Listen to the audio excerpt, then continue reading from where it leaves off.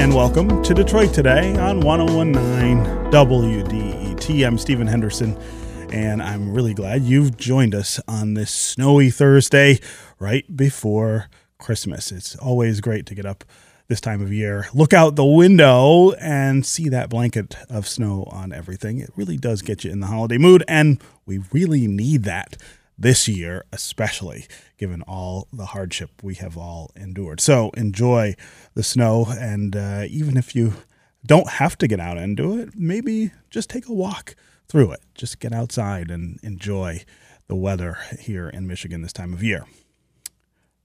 There's big news this week for those of us here in Michigan out of President-elect Joe Biden's transition team. He is expected to announce his pick to run the Energy Department, and it is expected to be former Michigan Governor Jennifer Granholm.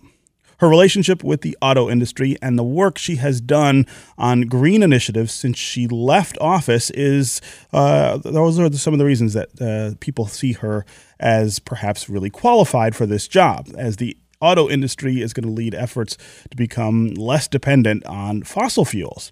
But Granholm, who served through an economic and political mess here in Michigan, also has a really complicated legacy as governor, and it is one of the most divisive issues here in the state. One of the quickest ways to start an argument, I feel like, in Michigan is to either say that Jennifer Granholm was a great governor or to say that she was a terrible governor. So here to talk about her selection as Energy Secretary is someone who has covered the state capitol through the last 4 governors. Zach Gorchow is executive editor and publisher of the Gongwer News Service in Lansing. Zach, welcome to Detroit Today. Good morning, Stephen. Good to be with you. Yeah, great to have you here. So you had an interesting reaction when you heard that Granholm was going to be tapped to lead the Energy Department. You tweeted, "Whoa." So expand on that. I mean, I hope it didn't come across as pejorative. It wasn't my intent, but it's a big deal. She's going to be the first, person who's been Michigan governor or former governor to go into the cabinet since George Romney. She's clearly been eyeing this position for quite some time. She had been, I think, pushing to be in the Obama cabinet. Didn't happen. I think most people think had Hillary Clinton won the presidency in 2016, she would have wound up in the cabinet in some way, maybe in this position.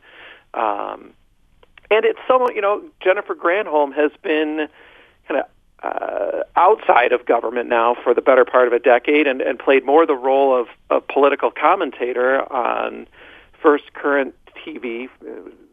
No longer exists, but she had a program on there for a while, and for several years now on CNN, more of one of the talking heads we see on television. So in some way, I wasn't surprised to see her likely nominated for this position. She clearly has wanted it, but it also to me felt a little bit like maybe she had moved on from governance. That to see her getting back in the arena, and that way it surprised me. So it was just the totality of all of that is why I tweeted, "Whoa." Maybe "wow" would have been the better word. I don't know. Right. So let's talk about her qualifications for this job. Of course, while she was governor here, she was a real advocate for green policies. She wanted to put real goals into our DNA here in the state in terms of green goals. And she was a real advocate for pushing the auto industry, which, of course, is our chief manufacturing driver here in Michigan, to be part of that. What are some of the other things, though, that make her the choice for President-elect Biden here? Well, I mean, I don't have any direct insight into their thinking, but I think you could say, one of the stronger aspects. But again, even on energy, I think her legacy is mixed. But I think one thing you could definitely say is she was ahead of the curve on clean energy when it comes to policies around the country. Michigan, as I recall, was quite ahead of the curve on the idea of requiring utilities to generate a percentage of their energy from renewable sources. Mm-hmm. I think in 2008, it was Jennifer Granholm who championed what's called the Renewable Portfolio Standard. At the time, it said that utilities had to generate 10% of their energy from renewable sources. That's now been bumped up since she left office to 15%, and the main utilities themselves, Consumers Energy and DTE, have basically said their goal is to get more or less to almost, they want to be in an almost fully renewable posture. They're looking to phase out use of fossil fuels in the coming decades. So I think, when people look at, Jennifer Granholm's policy legacy, that's certainly, I think, one of the, ones you look back on and say, well, yeah, everybody agrees on that now. That was a great idea. Well, at the time, it was a big deal. The aspect on energy that I don't think worked out as well was trying to build an advanced battery industry in Michigan. Right. The state, handed out a lot of very large incentives to try to build that industry at a time when, auto manufacturing was cratering and there was a desperation to try to build a future economy in Michigan. And it just didn't work out. I think most of the companies that were awarded incentives, didn't really last. At the time, if you could say there was something positive, it added at least a dose of hope at a time of real economic hopelessness in the state when the auto industry, 2 of the 3 Detroit automakers went into bankruptcy. It was a terribly distressing time. You might even argue, in some ways, economically more distressing than what we're facing right now. But it was certainly terrible. But bottom line, it didn't work out. It didn't. What she had hoped would take root didn't. So, bottom line, though, Governor Granholm, Jennifer Granholm, was a champion of energy. She retooled state government to make energy a bigger piece of what state government does, and it's no surprise that she'd be very interested in trying to do something at a federal level on it. I'm talking with Zach Gorchow. He's the executive editor and publisher of the Gongwer News Service in Lansing. What we're talking about is President-elect Joe Biden's expected decision to nominate former Michigan Governor Jennifer Granholm as his energy secretary. If you want to join the conversation, I'd love to know what you think of this pick. Do you think it's a good idea to make Jennifer Granholm part of the new cabinet in Washington? How do you remember her as governor here? Do you remember her as competent or effective? Or do you remember her tenure as ineffective or even damaging to the state? Lots of people refer to her tenure as governor here as the lost decade, including former governor Rick Snyder, who ran for governor, talking about recovering from that lost decade and sending Michigan in a different direction. As always, the number here on the phones is 313-577-1019. That's 313-577-1019. You can also go to the WDET Facebook page and put comments there. Or if you go to Twitter and hashtag Detroit Today, we'll try to include you that way. Zach, I want to ask you about what Senate Majority Leader Mike Shirkey tweeted this week. He said, "I'd venture to guess that any of the 800,000 Michiganders who lost their jobs under Governor Granholm would be a better choice for such a crucial position." A really, really awful comment there.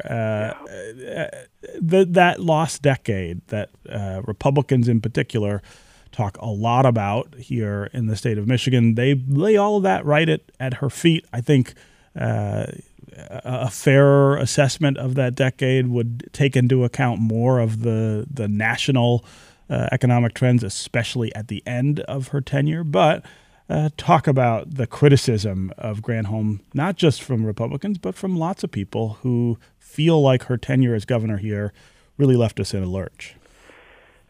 It's so complicated. I've always thought that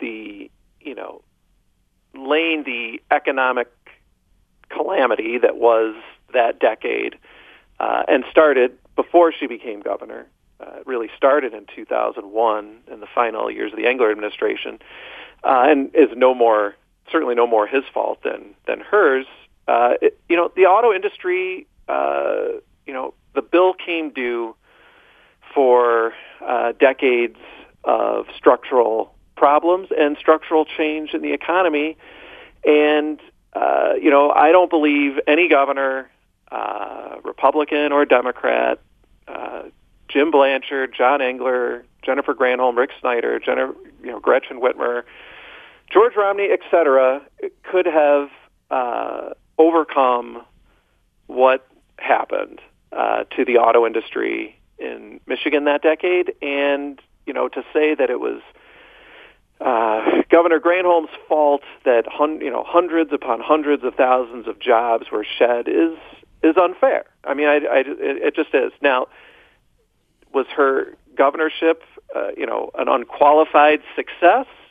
No, it was not. There were, certainly mistakes, took place. I mean, I don't think we have time to relitigate the entire period from 2003 to 2010, but, I think if Governor Granholm had it to do over again, she would not have started out her tenure cutting higher education, only to then, have her administration propose that the state needed to, I think, double the number of college graduates within the coming years. I mean, there was sort of a herky-jerkiness to it. I think it took some time for her to really figure out what it was she wanted to do. I mean, again, she started out by saying there was fat in higher education, cut university spending, and then said, well, wait a minute, we actually need to graduate more people from college. That wasn't a great moment.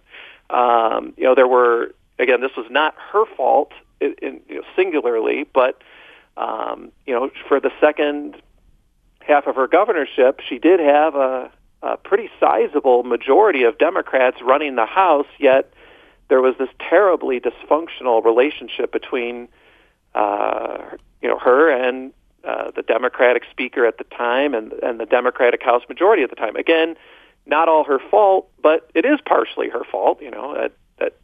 That just shouldn't have happened. Yeah. I mean, I remember much more teamwork between her and the Democratic House at the time, and I could go on, but I won't. Well, I mean, I can remember having arguments with her at the time about the ways in which she was trying to corral the legislature. I mean, her complaint constantly was that Republicans in the Senate weren't cooperative or were obstructionist, and that the Democratic majority in the House was not terribly cooperative either. And my position always was, look, you're the governor. No one elected you saying that you would have your way all the time with the legislative branch.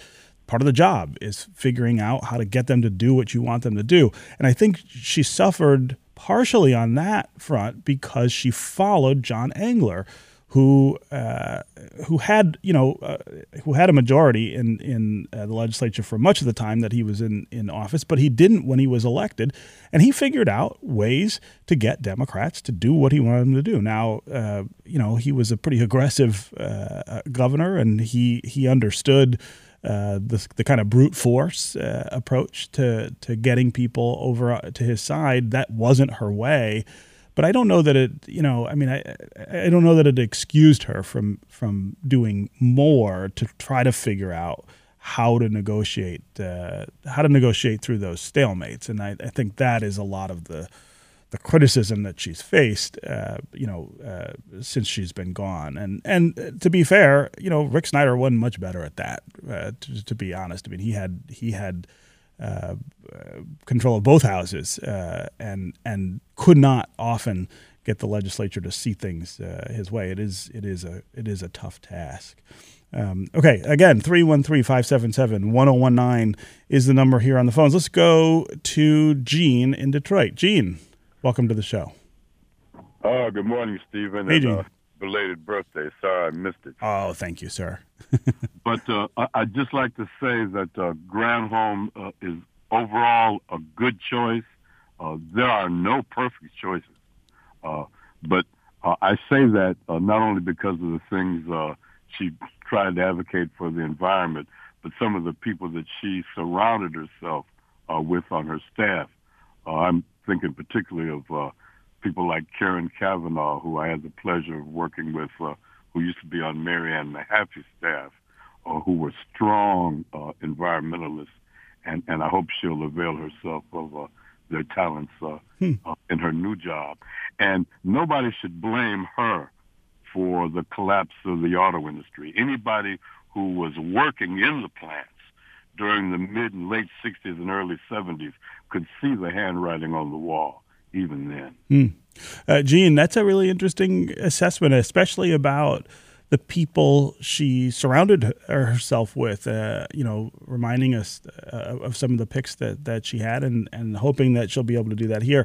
Zach Gorchow, one of the things I've always thought about Governor Granholm was that she was better, in my opinion, as Attorney General in Michigan than she was as governor. And the roles are really different, right?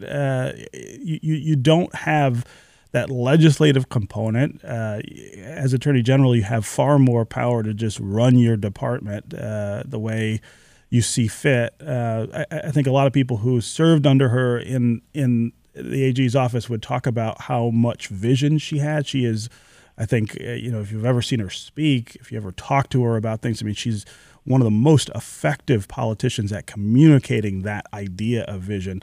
They might criticize the ways she managed the office a little bit, but I always felt like she was more successful in a role like that than she was as executive.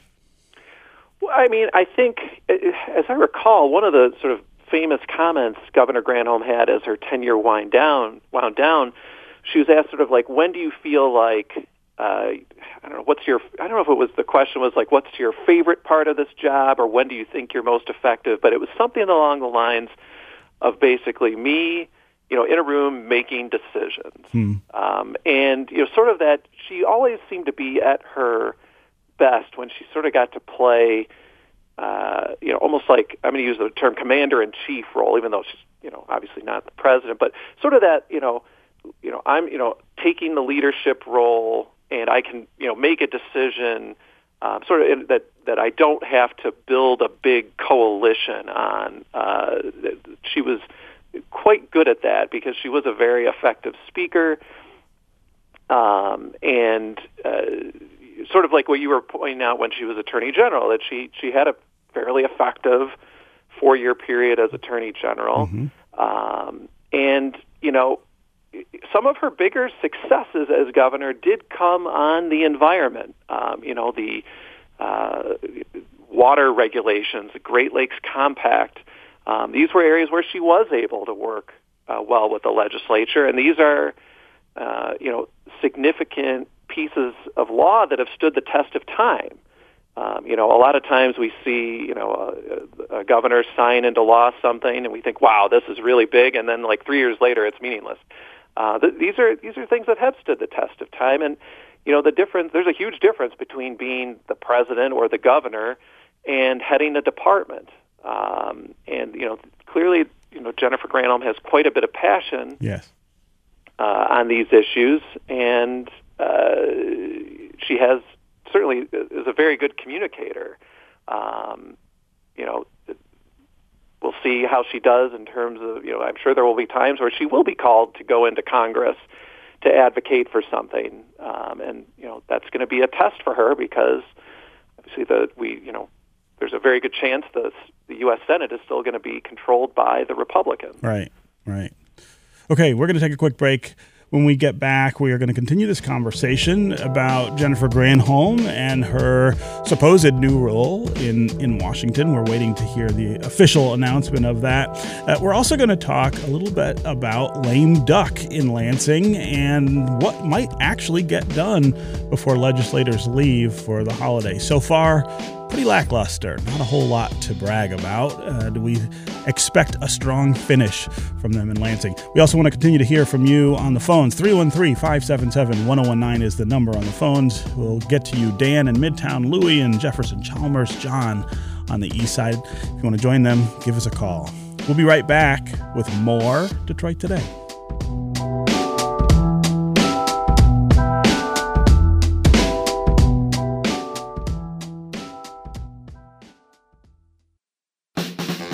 Your city, Your town. Your voice. On 1019 WDET. Detroit's NPR station.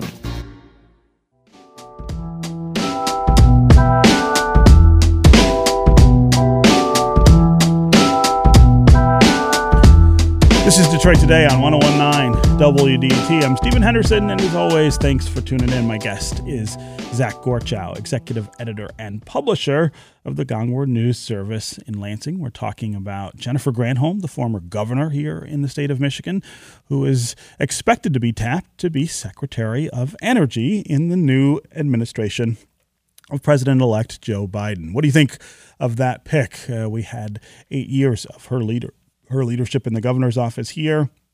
We had 4 years of her as Attorney General. Before that, she's a very, very familiar figure on the political scene here in Michigan. She's also made quite a national name for herself since she left, namely as a commentator on CNN. Do you think she's the right person for this job? Do you remember her tenure here as governor as effective or ineffective?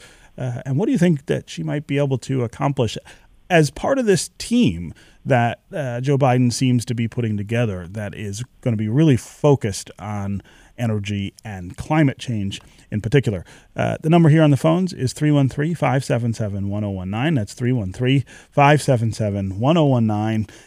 You can also go to Facebook and Twitter and put comments there. We'll work them into the conversation. Mickey on Twitter says, seems like Biden is looking at a team approach to the environment, and energy will be a piece of the puzzle. John Kerry, who has been named climate envoy, is going to be the lead player with Energy DOT plus the first domestic administrator for climate issues. Lopez on Twitter says, I think he's doing exactly what everyone knew he was going to do by sticking with establishment Dems and icing out the progressive wing of the party. Lopez, I'm not sure I agree with that. I think when it comes to climate issues and energy and kind of things, Jennifer Granholm sits pretty far left on the spectrum. Maybe you could tweet back and let us know who you might suggest for that role, who would be more progressive. I'd love to hear that. Let's go to Dan in Midtown. Dan, welcome to the show.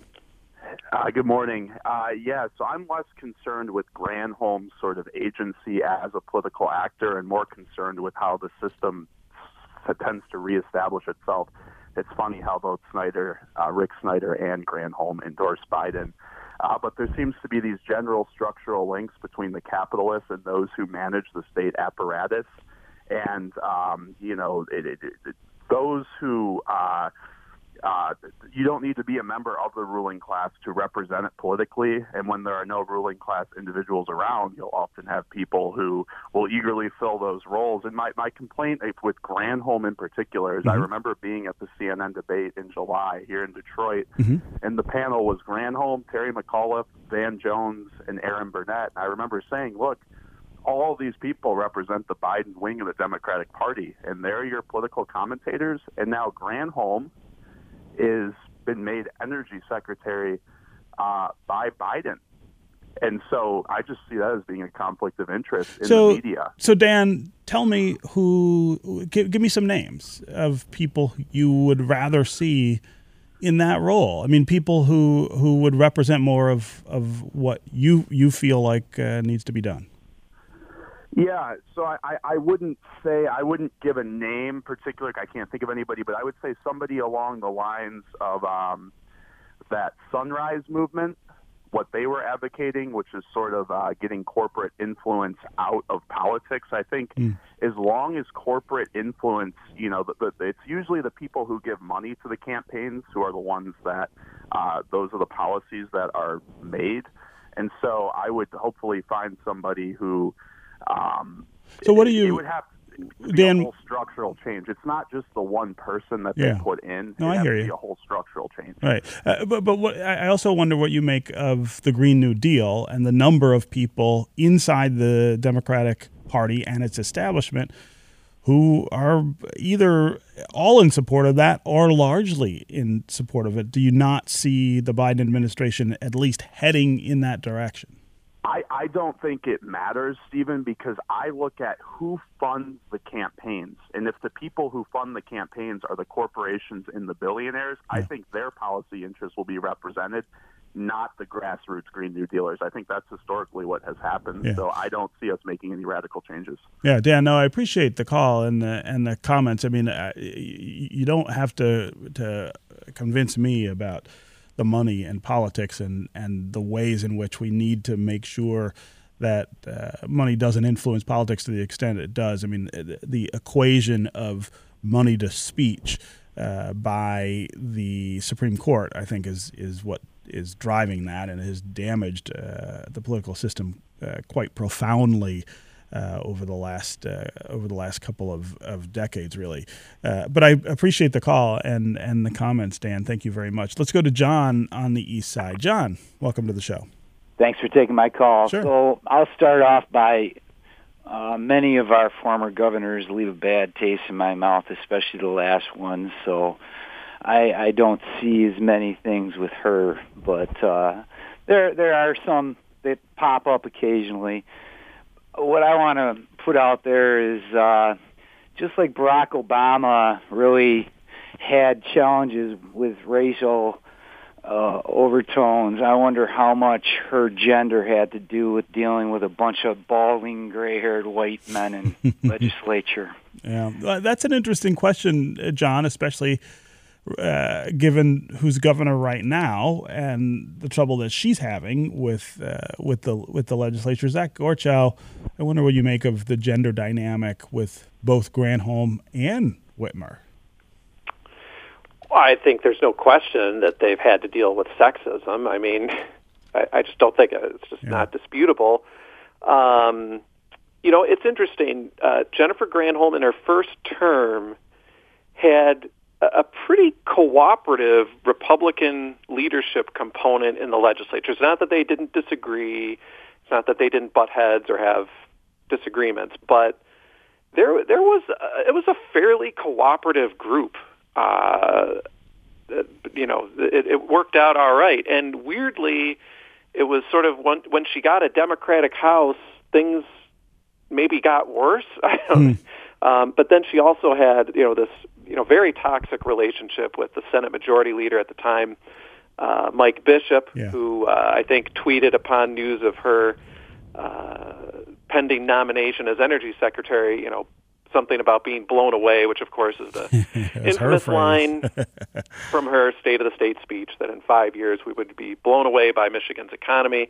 So there's no love lost there. It was just a terrible relationship, and I never thought it could be worse. But the relationship between Governor Whitmer and Senate Majority Leader Shirkey is definitely worse, unfortunately. Sure.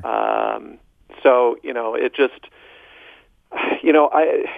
it was a combination. I hesitate to say that it was mainly sexism. I think there were some legitimate major policy disagreements. I mean, Jennifer Granholm in her second term proposed an income tax increase and a sales tax on services. And, Republicans are the party of less government and smaller taxes. And, it was no surprise, nor, do I think that they should be just, condemned for taking the position that they were opposed to those things.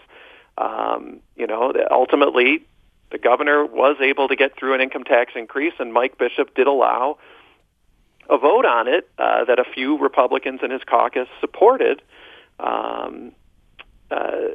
But it was difficult getting there. I think, my impression is that Governor Whitmer has it a lot worse in terms of, the sexism front than Governor Granholm did. Yeah, I think the climate right now is really different than it was when Governor Granholm was here, and it encourages a lot more of that kind of response, or at least excuses it. It doesn't push back hard enough against it.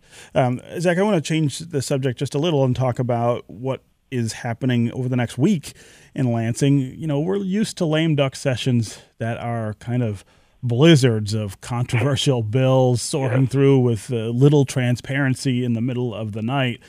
We aren't seeing that this year, partially because we've got a split, right, between the executive branch and the legislature. But there have also been some other things that have hamstrung in the efforts to make this even a productive lame duck session. Talk about what we might see, though, in the next week as they wrap up before the holiday. Well, yeah, it definitely is more limited, but there are some notable things that have happened. I think the biggest one is the passage of the mechanism to pay out the settlement in the Flint water lawsuits, $600 million. That is on its way to the governor's desk after action yesterday. That to me is really the big item. I think, for as much as these last 2 years have gotten a lot of criticism for the acrimony, one thing that I think has been overlooked is that this will go down as, I think, a historic term on criminal justice laws. I mean, I can't even, we don't have time to recount the number of major fundamental changes in statute that have been passed and signed into law, and we've got more of those on the way. Things allowing people to have convictions set aside after a period of time so that they don't have to put that on a job application. People who have a single drunk driving offense that where no one was hurt would be able to have that wiped from their record after a period of time, and if there's no other problems. That's a big deal. That affects a lot of people. We have bills that dealing with the pandemic, not so much dealing with the public health component, but the repercussions of the pandemic in terms of how long you would have to be quarantined if you have been exposed to it as a worker, letting governments continue to meet electronically, things of that nature. There will be it looks like something on the order of a $300 million supplemental appropriations bill that we don't know the details yet, but is supposed to provide some measure of relief to businesses that have been really hurt by the pandemic. I think likely to see something helping restaurants in particular. And then lastly, although it looks like it's going to be a bit of a mess, but one of the biggest court rulings we've seen in the last decade was the federal court striking down the guts of our Sex Offender Registration Act that requires people convicted of a sex crime to be publicly registered and have great limitations placed on their movement. Right. The judge has really sort of pleaded with the legislature to replace this as opposed to having a court prescribed remedy. There is a bill that is going to be, I think, on its way to the governor's desk designed to deal with this, but the ACLU, which has been championing the lawsuit that led to this legislation, is opposed to it. So this may end up all for naught, but it's certainly a very significant development. So those are sort of my big five right now. But you're right, because of divided government, we're not going to have that sort of classic lame duck where the last day of session at 2 a.m, a bill comes out of nowhere and gets totally rewritten and sent to the governor's desk and signed into law without anyone having a chance to really read it. That's not going to happen this time. Yeah. The last thing I want to ask you about is Secretary of State Jocelyn Benson, who yesterday said she is not going to participate in the House oversight hearings about the election. She says the committee has served as a platform for these conspiracy theories about debunked claims of widespread voter fraud. So a government official, an elected official in a different branch of government says they will not appear before the legislature. That doesn't happen a whole lot here in Michigan. What's the fallout from that? I don't know. I suspect. Well, I think the first thing we're going to see is, does the legislature subpoena her? Well, the House Oversight Committee in particular, do they subpoena her and try to require her to appear? And does this create some type of a legal showdown? You're right. It's very rare for someone at that, a department head to refuse to appear before a legislative committee. There certainly have been contentious relationships between department directors and legislative committees for sure. So this isn't new from that standpoint. But, I think it seems like after the infamous Rudy Giuliani hearing that the House Oversight Committee held, that I think probably Jocelyn Benson is seeing probably thinks she's going to get used as a prop and is just going to be, pounded upon or having to try to explain some of these, rampant false allegations. We'll see. We'll see if she, we'll see if maybe she goes to a committee next time. I mean, I think it's pretty difficult as if you're the Secretary of State or the Attorney General or a department director. You can't avoid testifying before a committee forever. Mm-hmm. So maybe it doesn't end up being before the House Oversight Committee, but at some point, I have to think Secretary Benson is going to end up before a committee of the legislature, and some of the questions that Republicans would like to ask her are going to get asked. It may just not be in front of House Oversight. Maybe she'd rather appear before I don't know this, I'm just speculating. Maybe she'd rather go before, the House Elections Committee, right, where you have, Representative Julie Calley, at least this term, as the chair of the committee, and that's been a fairly bipartisan committee on whereas House Oversight, where you have Matt Hall, really, really public, ardent supporter of President Trump. I think folks would say that committee has had a bit of a more partisan edge than House Elections. Maybe it's the venue, or maybe she tries to avoid it altogether. I don't know. We'll see. Okay, Zach Gorchow, executive editor and publisher of Gongor News Service in Lansing. Always great to catch up with you. Thank you very much for being here today. Thanks, Stephen. Yeah, we'll talk to you soon. We're going to take another quick break. When we come back, we're going to talk about holiday shopping during the pandemic, weighing the economic and public health implications, and how much has it changed your habits? How much has it changed what you're doing with or for your family this holiday season? Give us a call and let us know. We'll be right back with more Detroit Today.